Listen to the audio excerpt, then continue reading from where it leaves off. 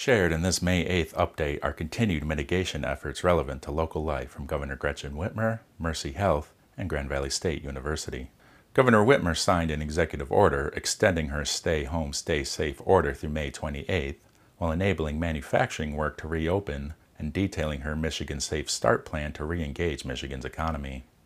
The phases of the plan are uncontrolled growth, where only critical infrastructure remains open; persistent spread, where only critical infrastructure remains open with lower risk recreational activities allowed; flattening, where specific lower risk businesses can reopen given adherence to strict safety measures; improving, where additional businesses can reopen given adherence to strict safety measures; containing, where most businesses can reopen given adherence to strict safety measures; and post-pandemic, where community spread is not expected to return and the economy is fully reopened.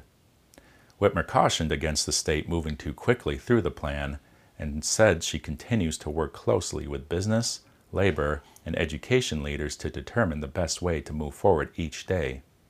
More details about Whitmer's latest extension of the Stay Home, Stay Safe order and her Michigan Safe Start plan are available on the press releases page on Whitmer's official website. The Mercy Health System is resuming select non-emergency procedures and surgeries unrelated to COVID-19. Through a phased reopening approach, Mercy Health is now addressing health conditions that may not be immediately life-threatening, but will result in worsening of the patient's health and well-being if not addressed within the coming month.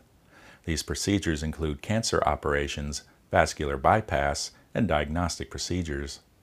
While the COVID-19 case growth curve has begun to flatten in Michigan for now, Mercy Health continues to enhance COVID-related safety precautions already in place in order to resume select surgeries and procedures.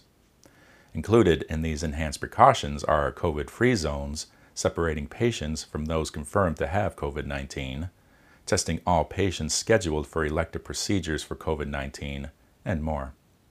More information about Mercy Health's enhanced safety precautions during this time is available on its website.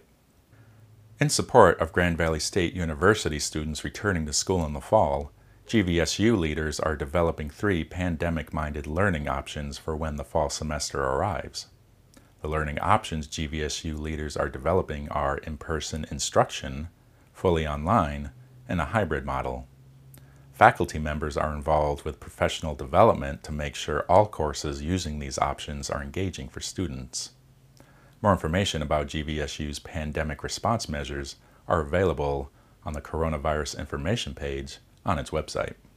The Rapidian will continue to report on all major local developments related to the spread of COVID-19 and the community's prevention and response methods. Links to the sites mentioned can be found in the video description or the linked article. Local residents are encouraged at this time to share their own stories and perspectives related to the COVID-19 situation on the Rapidian's platform. This update is brought to you by the Rapidian, GRTV, and the Grand Rapids Community Media Center. Take care of yourself.